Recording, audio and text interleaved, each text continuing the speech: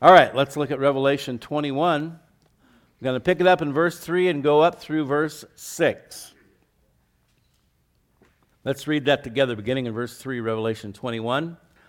And I heard a loud voice from heaven saying, Behold, the tabernacle of God is with men, and he will dwell with them, and they shall be his people. God himself will be with them and be their God, and God will wipe away every tear from their eyes. There shall be no more death, nor sorrow, nor crying. There shall be no more pain, for the former things have passed away. Then he who sat on the throne said, Behold, I make all things new. And he said to me, Write, for these words are true and faithful. And he said to me, It is done. I am the Alpha and the Omega, the beginning and the end. I will give of the fountain of the water of life freely to him who thirsts. Let's pray.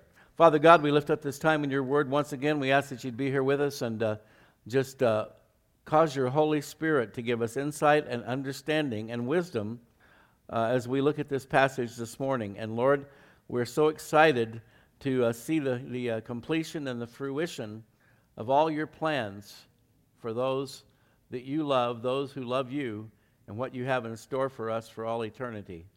We ask these things in Jesus' name. Amen.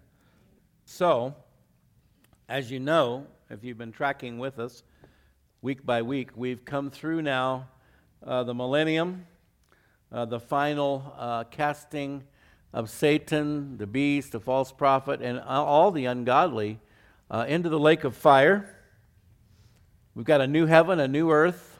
We talked about the New Jerusalem last week, I believe, coming down out of heaven, and how a number of prominent Bible scholars, teachers, theologians, including my mentor, Pastor Chuck Smith, believe that the New Jerusalem, as it comes down out of heaven, is actually not going to be planted upon the earth, will be in orbit around the earth. God's ultimate space station. How cool is that? And that's where we'll be living. We'll find out, I guess, when we actually get there, but that's what some tend to believe. And so as we continue on now with this, as we're into the final moments of John's revelation from Jesus Christ, he hears a loud voice from heaven. And this is the last of 20 times that the expression, a loud voice, is used in Revelation. There's a reason for that, because as we see in this passage, God will literally make his dwelling place among men, so he's not going to have to send out a loud voice from heaven anymore. The first time it was used in Revelation was chapter 5, verse 2. But this is the last of 20 times that John hears a loud voice from heaven. And this voice says, Behold, the tabernacle of God is with men, and he will dwell with them. The first thing that comes to mind as we read this, at least for me, is John 1:14. And the Word became flesh, the Word being Jesus Christ, big W, the Logos. The Word became flesh and dwelt among us. Or, now there is a well-respected translation of the Bible. It's an older one. It's called Young's Literal Translation. And in Young's Literal Translation, he literally translates this, the Word became flesh and did tabernacle among us.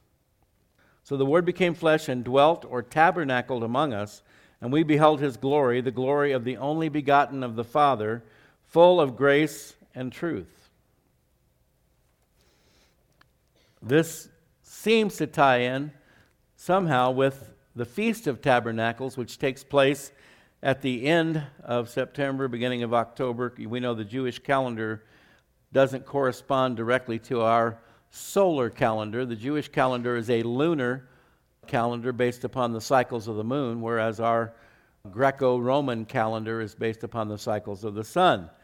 So September, October, Feast of Tabernacles, and the idea, Jesus being called Emmanuel, God with us, he came, the Word became flesh and dwelt among us. So this was the first time, if you will, that God, in the form of a man, Jesus Christ, came and dwelt among us, or tabernacled among us, and therefore a number of Bible scholars believe that Jesus was actually born in the fall, around the time of the Feast of Tabernacles, and there's a lot of evidence when you look at it to support that theory, including the fact that the shepherds were still out in the fields with their sheep. They would have brought them in for the winter.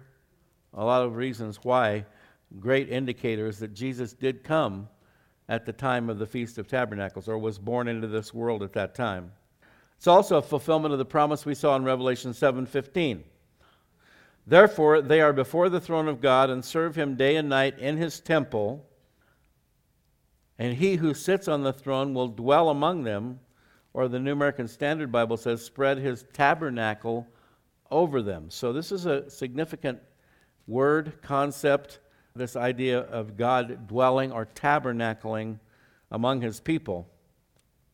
And then we read on, and here in Revelation 21:3, they shall be his people, God himself will be with them and be their God. And the meaning here is that shall be permanently with them and shall never leave them. Now you might say, well, that's already the case, but it's different. Right now we have Jesus, who is God. We have the Holy Spirit living inside of us, but this is speaking after the millennium, as we enter into eternity, as we begin to dwell in the New Jerusalem, that for the first time in the course of human history, which we've now transcended human history and moved into the realm of eternity, that God, the same God that Moses encountered on Mount Sinai, the God who dwells in an unapproachable light, will literally be dwelling in our midst. He won't be separated from us anymore. Him up in heaven, we down here on earth. Jesus' first coming was the first aspect of this. We know that he had to go to prepare a place for us. He told the disciples, where I'm going, you cannot come with me, but I go to prepare a place for you and I'll come back for you, all of that. But now as we move into the realm of eternity, it's literally God tabernacling among us. Not just Jesus, but God the Father, Son, and Holy Spirit. This also completes the promise given to Israel in Ezekiel 37:27 and 28. My tabernacle also shall be with them. Indeed, I will be their God. They shall be my people. The nations also will know that I, the Lord, sanctify Israel, where my sanctuary is in their midst forevermore. So God's promise to literally dwell with his children forever will be fulfilled in the New Jerusalem. In the meantime, praise God, we do have this Holy Spirit living in us to lead us, guide us, teach us, comfort us, all those great things that the Comforter does, the Holy Spirit. And then during the millennium, Jesus will be literally here on earth, sitting on his throne in Jerusalem, ruling and reigning for 1,000 years, we with him, but it's not until after that time that this is completely fulfilled, in that God the Father also literally makes his dwelling among his people. Because we will be perfected at that point. We will be immortal. We will be eternal. And therefore, we will be equipped to dwell in the very presence of the living God. Verse 4, God will wipe away every tear from their eyes. There shall be no more death, nor sorrow, nor crying. There shall be no more pain, for the former things have passed away. Wipe away every tear. This is more scripture fulfilled. It is done, as we read in the opening, verse 6, or it is finished, it is done, Revelation 7:17. For the Lamb who is in the midst of the throne will shepherd them and lead them to living fountains of water. So this is earlier on in the book of Revelation. This is looking forward to eternity. And God will wipe away every tear from their eyes. I'm sure all of us in this room today have had shed our percentage of tears in the course of our lifetimes here on earth. But there will be no more sorrow, no more sadness, no more sickness, no more death, no more pain, no reason to cry. There shall be no more death, nor sorrow, nor crying, nor more pain. All the reasons for fear, and again, we talk about this fairly frequently, I think, that the enemy's number one weapon against all people, whether you're a believer or a non-believer, is fear. And we've certainly seen fear utilized as a weapon over the last couple of years, haven't we? And that's the enemy's number one weapon. And yet the Bible tells us God hasn't given us a spirit of fear, and that his perfect love casts out all fear, but it's one of those things that as long as we're here on earth, it's a constant battle, it's a constant struggle to keep our eyes on God, to keep trusting in him. Like Paul said, we fix our eyes on that which is not seen. So it's our inner eyes, our spiritual eyes, fixing our eyes on the things of God's eternal kingdom that will help us to cast out all fear. But now there will be no more reason for fear. That'll all be eliminated. Isaiah 25:8, he will swallow up death forever, and the Lord God will wipe away tears from all faces. The rebuke of his people he will take away from all the earth, for the Lord has spoken. And so we're seeing here in chapter 21, as we move into eternity, the fulfillment of all of God's promises. And again, if you want to be one of the ones who is blessed and benefits from these promises, that requires you to humble yourself before the living God, to confess your sins, to repent, to turn from a life of sin and become a follower of Jesus Christ. We need to make that clear as we look at all these awesome things that are in the future, not too distant, I don't think. Because even though the millennium is 1,000 years, for you and I as immortals, it'll just be like the twinkling of an eye. So death and the need for tears will be done away with at the end of the millennium, when death is cast into the lake of fire forever. Revelation 20:14. And this verse I just read you from Isaiah is quoted in 1 Corinthians 15:54, and also here in Revelation 21:4. 1 Corinthians 15:54, so when this corruptible has put on incorruption, and this mortal has put on immortality, then shall be brought to pass the saying that is written, death is swallowed up in victory. And so some might say, well, gosh, if Christ has conquered death, why do we still have to die? Because we have to put on our incorruption, our immortality. We need to get to that place where we have now received our incorruptible, imperishable, immortal bodies. And that is the ultimate fulfillment. Jesus, the first fruits, I believe we talked about that last week or the week before. The first resurrection, the resurrection unto eternal life, the good resurrection, the one you want to be a part of. That is when we will experience the fulfillment and the fullness. Now, our position in Christ is we are already eternal. Oftentimes we lose sight of that, don't we? We need to get that implanted in our hearts and minds, that even though we're dwelling in perishable bodies, our spirits are now sealed for all eternity. The guarantee, the promise, the seal of the Holy Spirit that we will spend eternity with God in paradise. But the ultimate fulfillment of our position will be when we receive those immortal bodies. So many things about our life here on earth as believers has this duality to it. We're sanctified. We're set apart by God. But then Paul says, work out your salvation with fear and trembling. So there's positional sanctification. In God's eyes, we are sanctified. We're set apart. Sanctified literally means to be set apart for God's holy purposes. Do we always behave in that manner? No. But that's our position. That's why Paul says, work out your salvation with fear and trembling, because once you become a believer, then you will need to spend the rest of your life working towards becoming that person that God already says you are. And we will never fully achieve it in this life. It will be achieved, it'll be accomplished when we see Him face to face and we are fully transformed. But it's an ongoing process. We're justified. Justification, the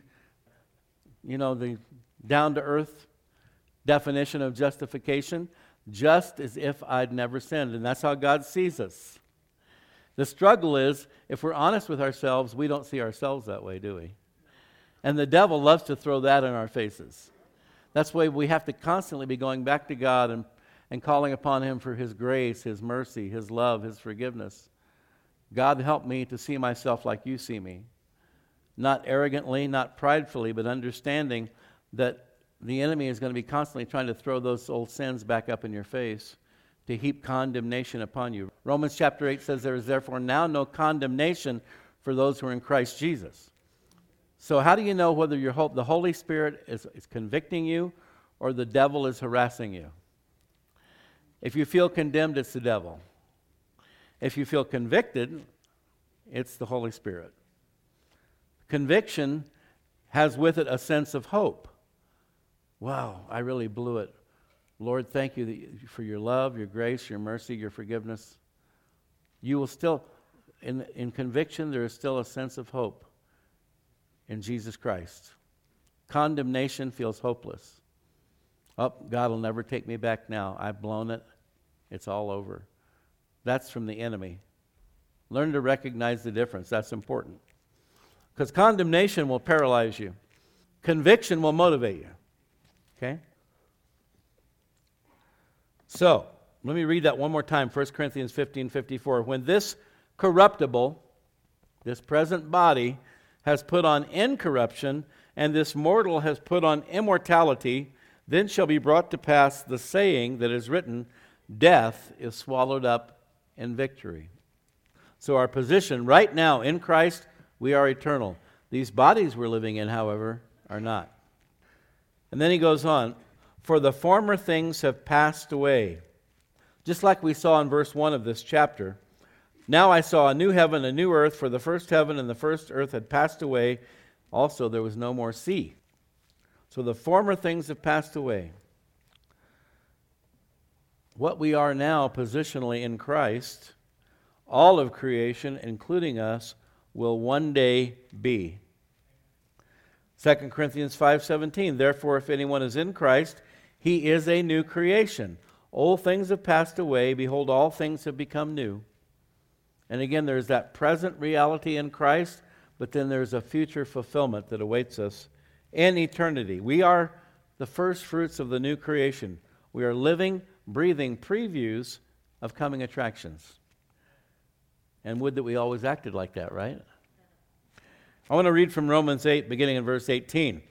Paul says, I consider that the sufferings of this present time are not worthy to be compared with the glory which shall be revealed in us. For the earnest expectation of the creation eagerly waits for the revealing of the sons of God. Again, we're already sons of God, daughters of God, right? John chapter 1, to as many as received him, to as many as believed on his name, he gave the right to become the sons or the children of God. But as we operate in everyday life in this world we're living in, at times, people hopefully can see that difference that in our countenance, the joy of the Lord. Do you ever meet someone and immediately you think, I think they're a believer? You can see something, right? But just out among the masses, we pretty much just look like everybody else, right? Okay? So there's a present reality. We are the sons of God, the daughters of God. But creation is waiting.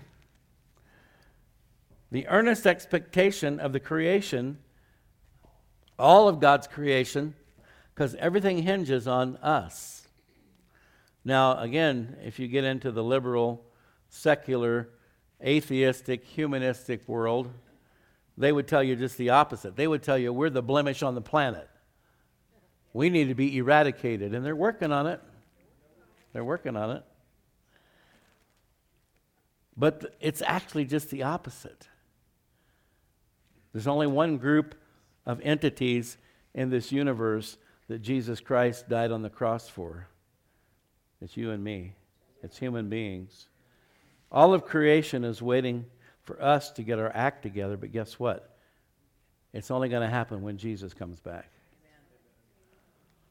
So yes, we are already children of God, sons and daughters of God, but creation is waiting for that revealing, which we won't be fully revealed until we are inhabiting our eternal, immortal, imperishable, incorruptible, glorified bodies. We talked, I think, last week about how we will be beings of light, reflecting the light of God.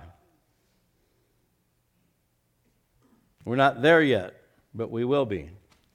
Verse 20, for the creation was subjected to futility, not willingly, but because of him who subjected it in hope. So God allowed the fall of Adam and Eve in order to carry out his long-term game plan. But creation, when man was cursed because of his sin, all of creation. Remember, God told Adam, well, you had pretty much a free ride there in the Garden of Eden.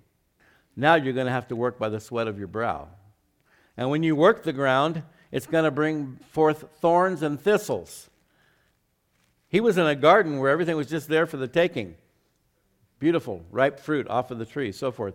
But he took the wrong fruit. Not only was mankind cursed, all of creation was cursed. You saw that incredible volcano, undersea volcano that just erupted over by Tonga? Did you guys see that? Created tidal waves, all kinds of stuff, mass destruction. Just another little sign that we're moving closer and closer to the end of the beginning.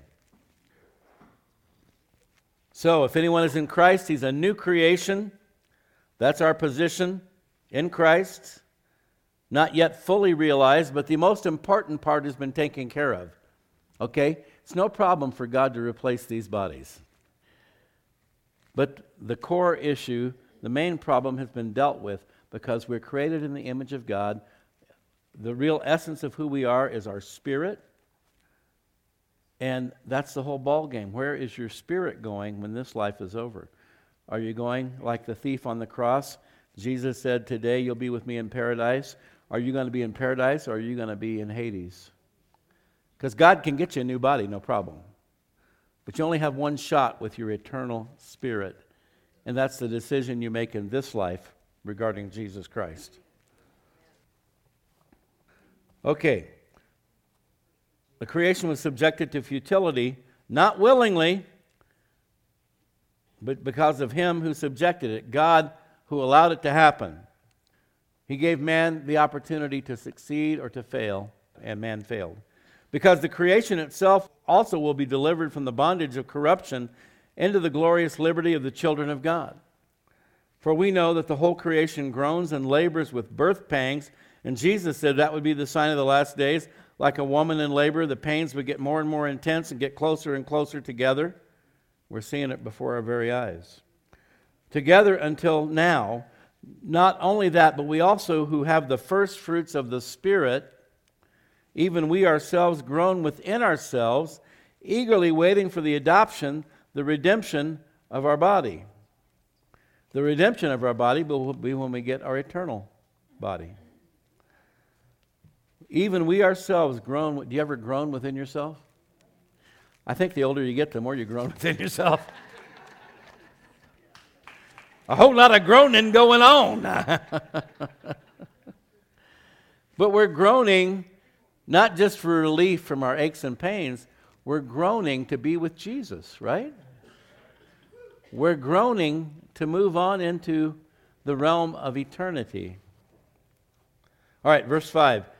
Then he who sat on the throne said, so this is one of the few times in Revelation when God himself speaks. More often, he speaks through an angel or some unidentified voice through Jesus Christ, etc. But right here, he who sat on the throne, and so this is God himself speaking, he says, behold, I make all things new.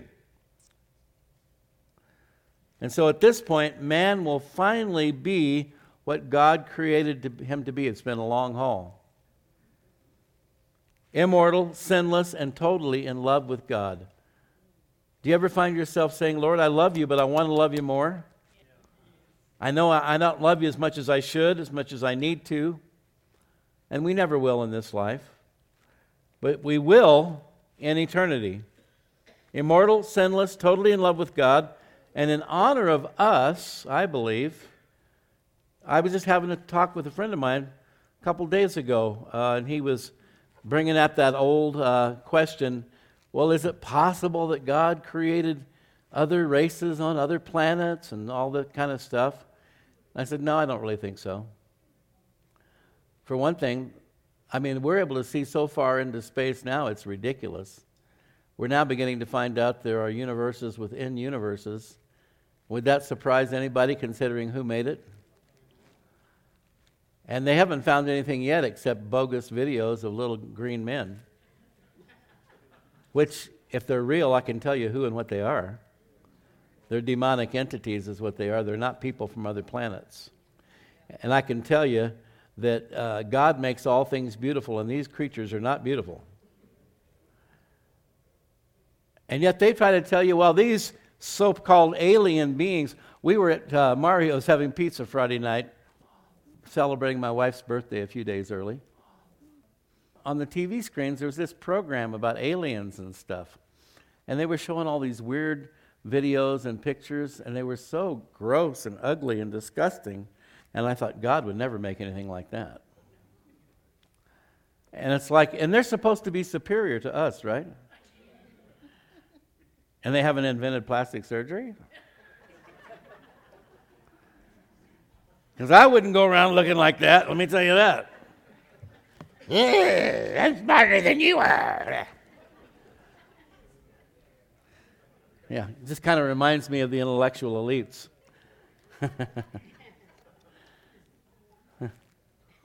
Unbelievable.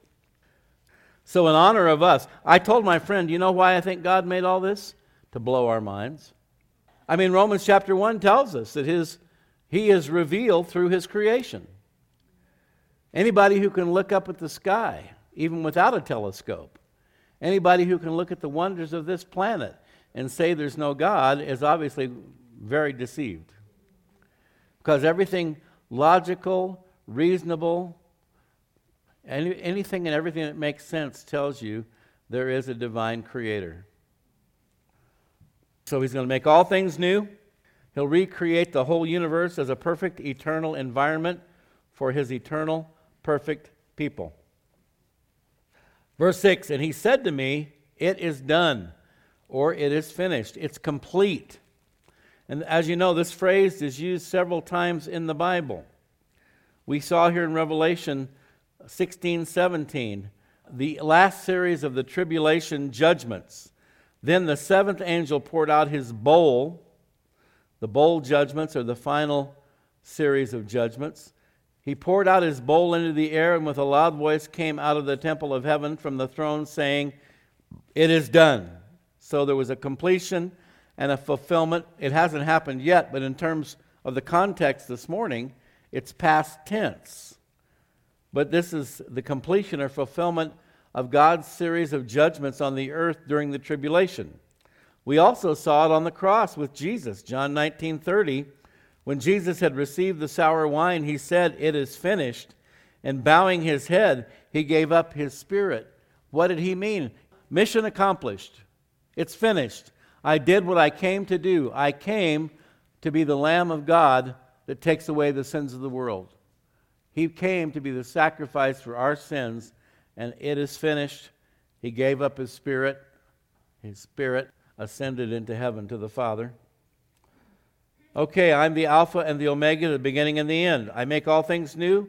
I'm the Alpha, the Omega, the beginning and the end. As you know, I'm sure Alpha and Omega are the first and last letters of the Greek alphabet. We know that in the beginning, Genesis chapter 1, God created the heavens and the earth. And at the end of this age, moving into eternity, He will destroy it all and make it all over again. Remember, He promised Noah He would never destroy the earth again with a flood. But He did not promise that He would never destroy it again. And as we've already seen, it'll be by fire this time. But it's, again, for the purpose of renewal and regeneration. It is not a negative destruction, but a positive one. Just like Jesus came and destroyed sin and death, those are things that need to be destroyed, right? And so God started it all, and He's going to finish it. The Alpha, the Omega, the beginning and the end. I will give of the fountain of the water of life freely to him who thirsts. And again, of course, this goes well beyond physical thirst. It speaks of that spiritual thirst, that inner thirst for love, for relationship, to know your Creator, and all that man has longed for. And man has thirsted after many things, has he not? They will all be found in God's eternal kingdom. And so many people today are so frustrated, and they all have their hobby horses and their pet peeves and so forth. And what they don't realize that everything they could ever hope for or dream for is found in Jesus Christ. It's found in the God of all creation. John 4:10 through 14. Jesus answered the woman at the well and said to her, "If you knew the gift of God and who it is who says to you, 'Give me a drink,'" Jesus kind of sets her up there by asking her for a drink of water there at the well, the Samaritan woman, "you would have asked him and he would have given you living water. But whoever drinks of the water that I shall give him will never thirst, but the water that I shall give him will become in him a fountain of water springing up into eternal life." And so obviously Jesus is speaking on a spiritual level, and often he would do that and the people would misunderstand and correlate it with the things of this world, physical things. And he's trying to help her to go beyond that and to see into the realm of the Spirit. You know, you're there at this well drawing water for your family, for your animals and so forth, but I can give you living water springing up into eternal life. And so as we look at Revelation and the living water, the fountain of water of life, it goes beyond the physical into the realm of the spiritual. Isaiah 55:1, "Ho, everyone who thirsts, come to the waters. And you have no money, come, buy." How do you do that? How do you come and buy and eat with no money? Because God paid the price. Jesus paid the price, you see? And so many people fail to realize this, understand this, and grasp this, that the gift of eternal life, the gift of the living water, it's just that. It's a gift. You can't buy it. You can't pay for it. You could never be good enough. You could never do enough good works. You who have no money, you've come to the right place. Because I, God, give freely to all who ask. Come, buy and eat. Yes, come, buy wine and milk without money and without price. A lot of people trip up on that, don't they? There has to be, what do you mean no price? Surely I have to do something. And so many people, they try to do that. They try to, we talked about Paul saying, work out your salvation with fear and trembling. But he's not talking about that initial salvation of conversion. That's purely a work of the Holy Spirit. That's purely by grace through faith. What he's talking about is, now that you have been born again, spend the rest of your life working at becoming the person that God already says you are. And I think that's where a lot of people fall down. And a lot of people on the outside looking in say, well, if that's what a Christian is, then I don't want any part of it. Because we presume upon the grace of God. We know that we're saved by grace through faith. And therefore, we don't have to do anything. Kind of resting on our laurels, if you will. So that's the enemy's whole strategy, but he's always trying to get us into one extreme or the other. So over here you've got the legalistic, saved by works crowd. I grew up in an Arminianist church, which teaches that you can lose your salvation. And so we were constantly having to get resaved, but you only get saved once. If it's a true, genuine conversion, it's a little dabble, do you? For you old folks, again, you know what I'm talking about. Brill cream, a little dabble, do you? Okay? So on one side, you've got the ultra-legalistic group that's watching every move you make. I think I've shared this before. I spent a short time staying with some cousins of mine in a certain city in a nearby state. And they were attending this kind of a church. And so I would be there with my Bible, singing, and people would constantly be trying to get me saved. I mean, I thought it was pretty obvious that I was a believer. But they were so pressured to constantly be witnessing.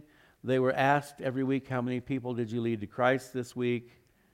And everything's predicated upon works. You see that with all the cult groups. Why are your Jehovah's Witnesses and your Mormons and your different groups so dedicated, right? You always see them out there going door to door, riding their bicycles, whatever, because they believe they have to do it or they have no hope whatsoever of getting into heaven. Okay, it's not biblical. It's not true. but they believe it.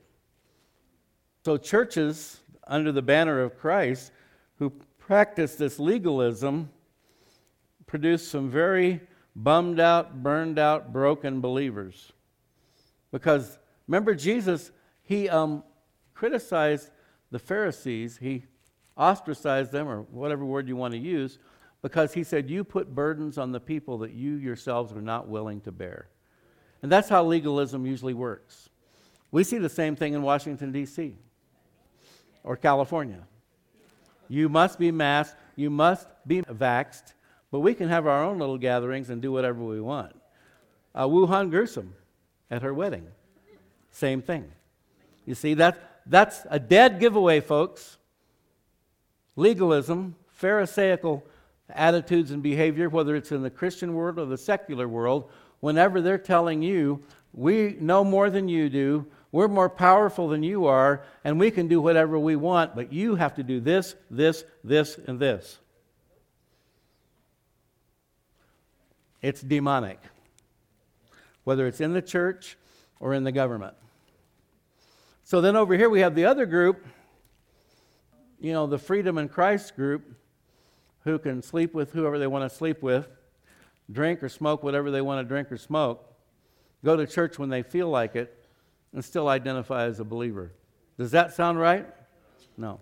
We got these extremes. Where does God want us? And by the way back in the day, in the early days of Calvary Chapel, Pastor Chuck Smith clearly delineated the vision of Calvary Chapel, and that was to be balanced. We're not going to go to this extreme, to legalism. We're not going to go to this extreme, to liberalism. We're going to try to stay right in the middle where God wants us to be. Balanced. Okay? And so that should be our goal as well. Not legalism, not liberalism, but just following Jesus day by day. And when we fall short, we must be quick to confess our sins, to repent, and prevail upon God's grace to restore us and renew us. Does that make sense? Oh, okay, let's finish this passage here from Isaiah 55, verse 2. Why do you spend money for what is not bread, and your wages for what does not satisfy? Now, and again, there is the spiritual connotation here. Why do we waste our time, energy, and money on things that have no eternal value or purpose? Now, obviously, we live in a material world. I'm not a material girl.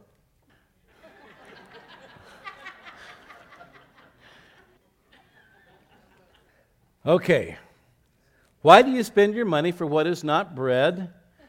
And that's what the people of this world do. And your wages for what does not satisfy. They're totally caught up in the things of this world, making money, pursuit of happiness, and things that will never satisfy, instead of pursuing God. Listen carefully to me and eat what is good. What is, hello? The Word of God. Our spiritual food. Jesus said, I am the bread of heaven. We feed upon Him, we feed upon His Word. And let your soul delight itself in abundance. John 10:10, Jesus said, the thief comes but to steal, kill, and destroy. I've come that you might have life and life more abundantly. Let your soul delight itself in abundance. Your soul. So again, we see that at the heart of the matter, it's a spiritual issue. Incline your ear and come to me, says the Lord. Hear, and your soul shall live. So we must incline our ear towards God, listen to Him, but then come to Him. It's not enough to just be a hearer of the Word, as James says, but be a doer also. Incline your ear and come to me. Hear, and your soul shall live, and I will make an everlasting covenant with you. And then the tag is the sure mercies of David. And so I thought of a couple scriptures as we get ready to close here. The first one, 1 Corinthians 2:9. As it is written, eye has not seen, nor ear heard, nor have entered into the heart of man the things which God has prepared for those who love Him. So in spite of all that we see here in Revelation, it's just a little tiny glimpse of what awaits us.